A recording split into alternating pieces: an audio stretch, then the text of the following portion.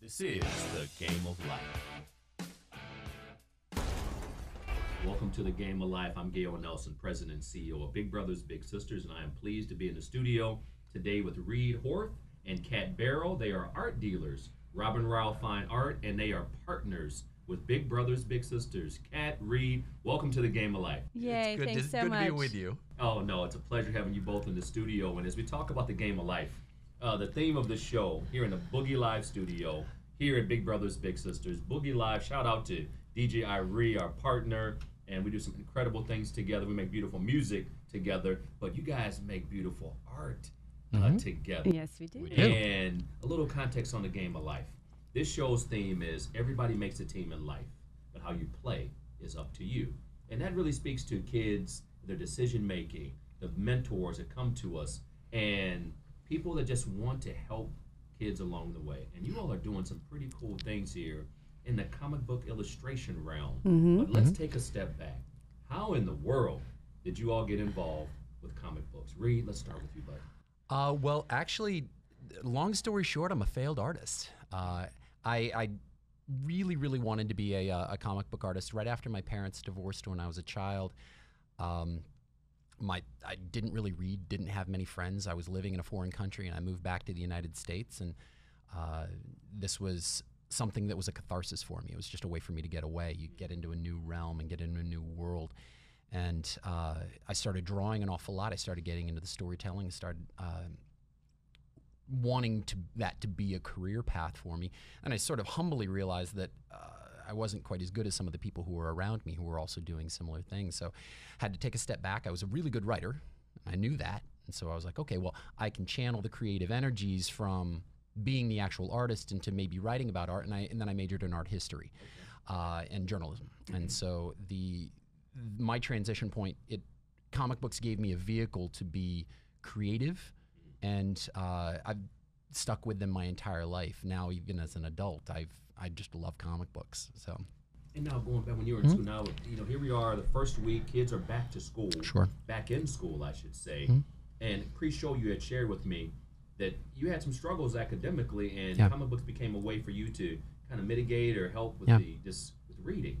It was really, really tough for my mom to get me to read anything at all. And it's not that I couldn't read, it's just that I didn't have an interest in it. And so the comic books became that way of me starting. And then I got into comic books, and then I started reading novels, and then reading nonfiction, and then words became my life. And now I do art history as a profession with Robin Rile Fine Art, and I have to write an awful lot of art history. But without that comic book to bridge that gap as a child, I might not have been able to grow up the same way and actually have a career like I have. I've been doing this for 23 years now. So without that as a bridge, I might not be able to do that. Incredible. Now, Kat, the coolest comic book mom in the woruld. Please show my son this in about 10 years. No doubt about it. And speaking of which, So we got involved. Reed and I have had our company for the past 11 years, and I also started as a really young kid in art. I was always doodling and sketching things, and then that went on to a career in art, right? So that's what I studied in college. I went to design, and then we opened our company 11 years ago. And when I was pregnant with our son, a friend of mine told me, she said, boys are infatuated with their mothers until the age of 6, and then that's pretty much when their dad becomes the really cool one and the mom suddenly becomes lame. So I was like, well, if we're only having one kid and I am not one that appreciates being left out of parties, I was like, I'm going to have to somehow be cool and relevant. And as soon as I realized that our son was very interested in comics and he was going to daddy to talk to him about it, I was like, well, I got some learning to do. So kind of pairing my art background with this, and then Reed's love for comics, I've been learning kind of, a crash course in it as I go. But we developed this class concept based on that, because we know that kids are really, really into comics, and that's one of the most natural ways to get them to be interested in art is to be in a path, in a art style or an art form that they already know and they already like. So that's why we approach Big Brothers Big Sisters about this concept to begin with, because we know that, sticking a bowl of fruit in front of a kid and say, oh, why don't you draw that? it's not as exciting for them. I mean, it's definitely fundamentals in art, and we both had to do it. We both studied a lot of art and had to do it. But what about bringing characters that they actually already like, they already relate to, they can see the movies, they can dress in costumes. Like, there's a lot of meat to comic and anime characters. And the idea is to foster creativity in them. It's not necessarily to make them artists. I mean, we were discouraged from going into art basically our whole academic lives. And so trying to create artists is a different discipline, but trying to foster creativity is really what the purpose is. And if you can get kids' minds thinking, I mean, we've removed so much of the arts curricula from schools. Right. If you can get kids thinking creatively, everything around us is created by an artist. The suits that we wear, the chairs that we're sitting in, the office that we have, the studio, and like everything is created by a creative, artistic person. Yes.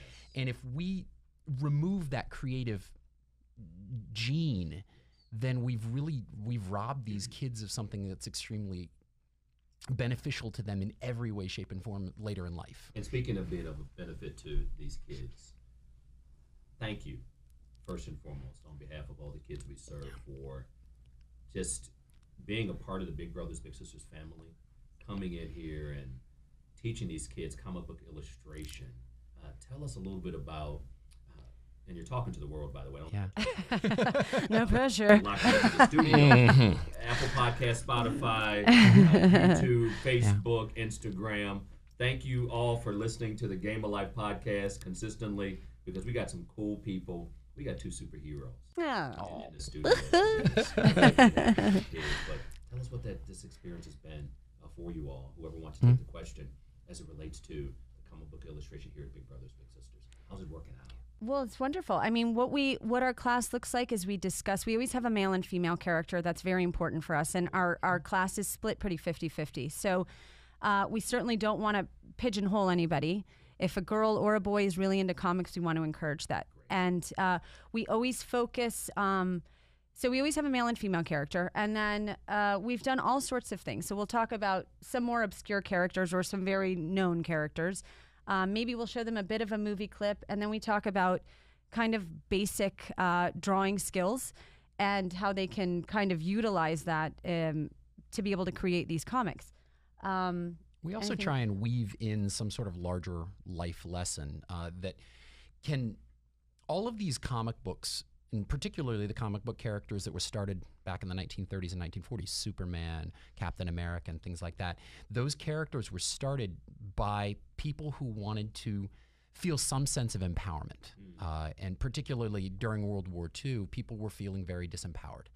And when you've got these super characters that Superman can zoom in and he can beat Nazis and do all of these great things, it's empowering to the kids who are reading these things, and that's really what you needed. You needed something that was positive and uplifting for them. And as that morphed throughout time, it became a lot of, Spider-Man was a 13-year-old kid who couldn't quite figure out what his body was doing, and he couldn't quite figure out how to be a hero, and he came from a family, he was being raised by his aunt. It was not an ideal set of circumstances. Right. So it's a lot of these different things that kids can identify with. One of the lessons that we had actually done at one point, X-Men, very popular comic book character, but they're mutants, and mutants are some metahumans. And if you look at your hand, a lot of us have the M on our hand. If you just look at it, and palm of your hand. I'm a new X-Men. Yeah, you're a new X-Men. That's it. G-Man. I like it. But what that was we said that's mutant, and that means you have special abilities. And I remember that lesson when I read it in the X-Men when I was a kid. It gave me a sense of empowerment. It gave me a sense that I was special, that I wasn't alone, because I was coming from sort of circumstances that weren't perfect. I needed some sort of thing like this to make me feel empowered, and we sort of are trying to transcend that message into the kids now. Yeah, it's important, the relatability aspect, right? Yeah. Shazam is another one. We did a class on Shazam, and he goes from foster care home to foster care home.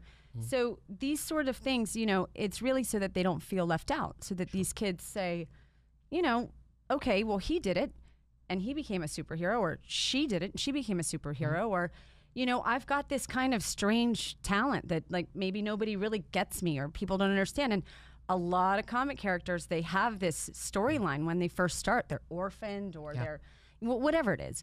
And so that's important to us, that they understand the background story, and that if they themselves feel, and we've talked about that in class where we've told Reed's story a little bit more because he had some things to overcome as a kid, right? His parents divorced when he was 11, and the transition of moving back to the States, like these kinds of things impact kids in a lot of ways. And we also want them to see that you can come from that and you can still flourish and thrive in life. The cards that you're dealt in the beginning don't necessarily determine, where you go. What I love about what you all are saying, and as we continue to get to know one another, this happens to be in front of the whole world, but too.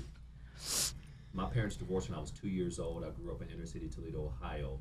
I met my dad in an airport, San Francisco International, when I was 18 years old. Wow. And growing up, a single mom working 2 jobs to raise 2 boys, my brother had these boxes of comic books. And so as I talk to both of you, and I get goosebumps thinking about the role comic books played in growing up, and then just it takes you to a place where the superhero, you see yourself. And it's interesting now as a husband, as a father, when I think about, again, Stan Lee's legacy and having a character like Black Panther, and for me to sit there with my family and look at my kids and they see on the screen people that look like them. Absolutely. And then when I took my kids, because, we're like superhero, fans, to say the least, and watching my kids and my daughter, you got 3 bodyguards and 1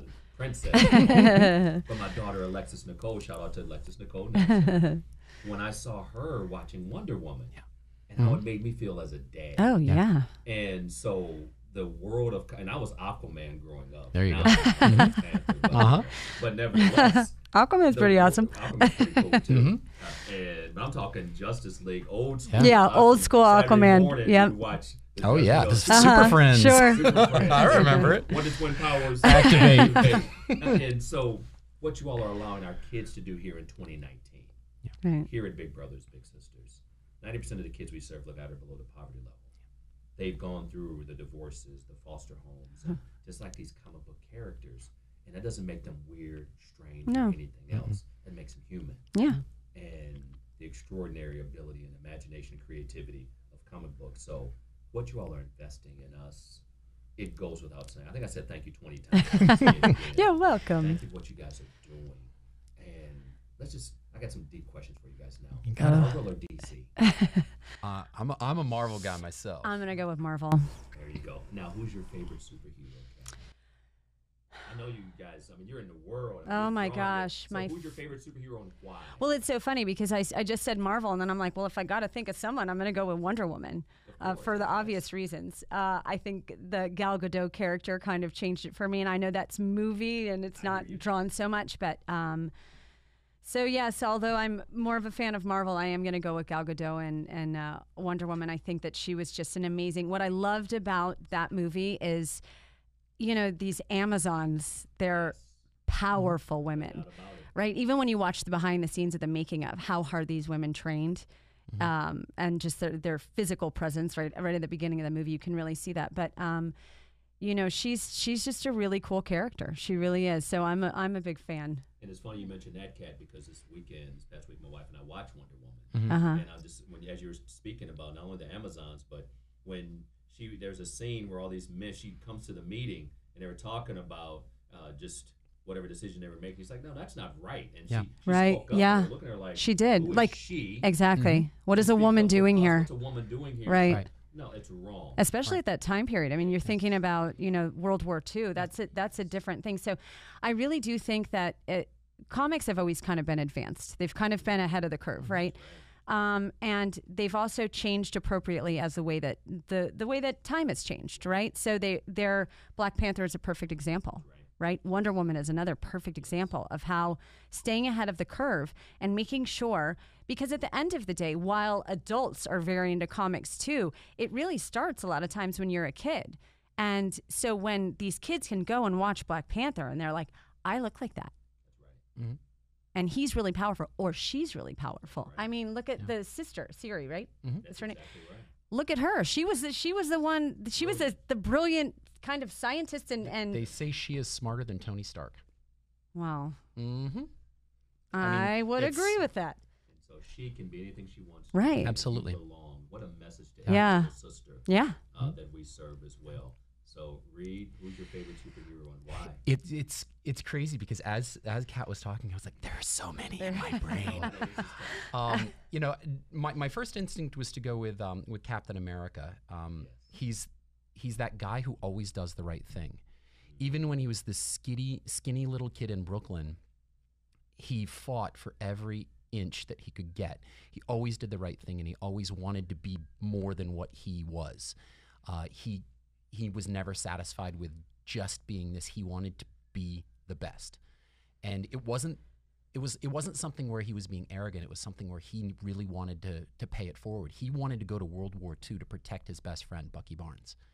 He wanted to go because that was what the right thing was, and he was the skinny kid. And for any little skinny kid, I was that little skinny kid. For that, it's the most altruistic thing that you can do is to put yourself on the line for your country, for your friends, for your family. There is nothing that is bigger than that sacrifice, and he was willing to make that sacrifice. And I think that that speaks to our troops, it speaks to our firefighters, it speaks to our police officers, it speaks to a lot of people who may come from exigent circumstances, and they still will put themselves on the line for the greater good. And I think Captain America is that. And there are so many characters that teach such great lessons, particularly to kids. But he was the first one who popped into my brain as being somebody who just it's a special relationship. And to all the first responders who put themselves in harm's way every single day for our safety, Right. the benefit of our communities and the safety of our communities, we salute you on behalf of Captain America. Absolutely. Absolutely. And Reed Horth. But all I can say to both of you on this episode, this will not be the last time Sure. you'll be in this studio. You all teach a class tonight, if I'm not I mistaken. guess we do. Yeah. Tell me. So what's on the curriculum, or what's on the agenda or lesson plan for tonight's class? Well, what's interesting actually is the kids really like anime and manga. They really do. They can relate to a lot of the characters, and that wasn't really a genre that we were originally going to be teaching at all. But it's based on what the kids want, right? Yeah. So we've been learning a lot about it. So what we're actually going to do today is we got little mirrors for them, and we're going to have them do their own self-portraits based on anime characters. So we're going to teach them the step-by-step on, looking at your eye shape and looking at the shape of your nose and your mouth and different hairstyles. So that's what we're going to work on today. And just kind of we stand up there and we're going to compare, Reed and I, we both have blue eyes, but let's talk about how they look different. And every kid in the class is going to look different, and we're going to focus on their features. And, it should be they kind of get a little intimidated with mirrors and things like that, but it should be a fun class. I think that they're going to enjoy it. Awesome. I want you guys to do one last thing before we close the show. Mm-hmm. Do a special thank you to your son. If you don't mind.